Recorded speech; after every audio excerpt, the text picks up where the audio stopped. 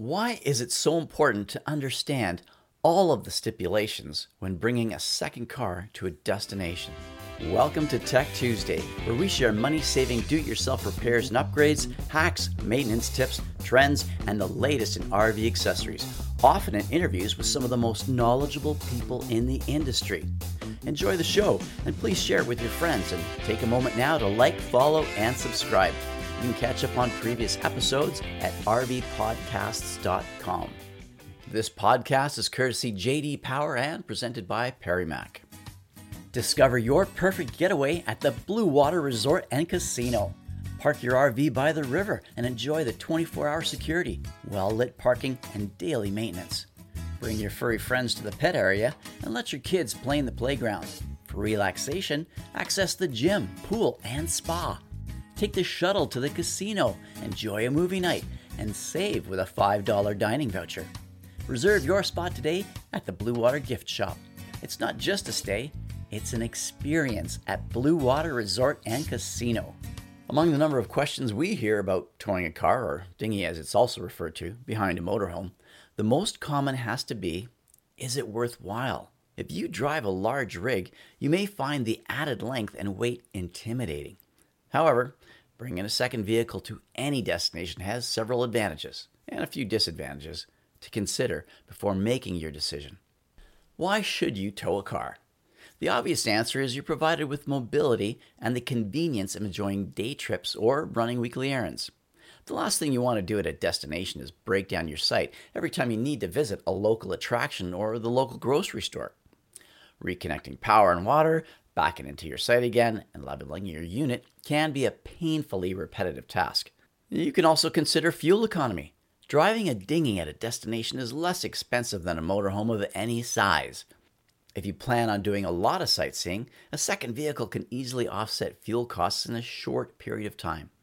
A dinghy is also worth considering if local communities and services are far from the RV park. Another benefit is it offers added storage for more gear. Gear like extra coolers, extra clothing, and other accessories can all be conveniently stowed in a tow vehicle. On the flip side, when should you leave your car at home? There are a number of reasons not to bring a towed vehicle on an RV trip. Some campground sites may not have enough space, or there may be certain regulations against it. And driving at higher elevations in bad weather or through busy city centers can be too stressful or difficult.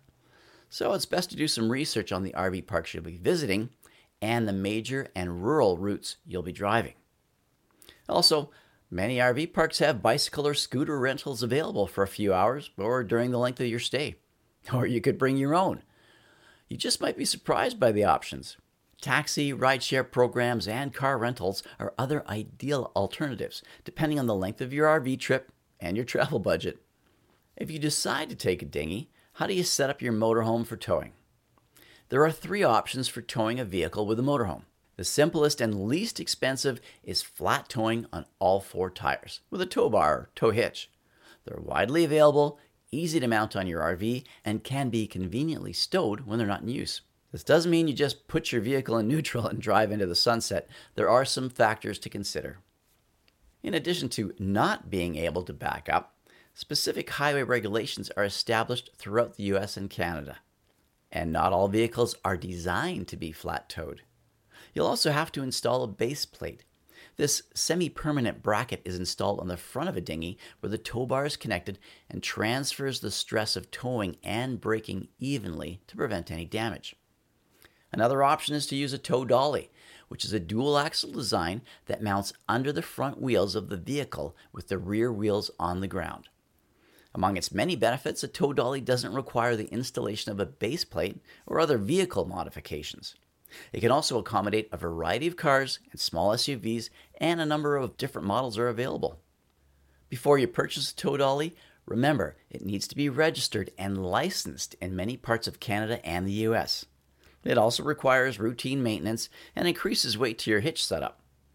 They are also heavy to load and unload and even store when you're not using them. The third and most expensive option is a flatbed trailer. While a safer choice, the downside is they are large, heavy, and can significantly increase the towing weight. Space for this type of trailer may also be limited or not available at RV parks. Regardless of how you choose to tow, always stay safe when towing.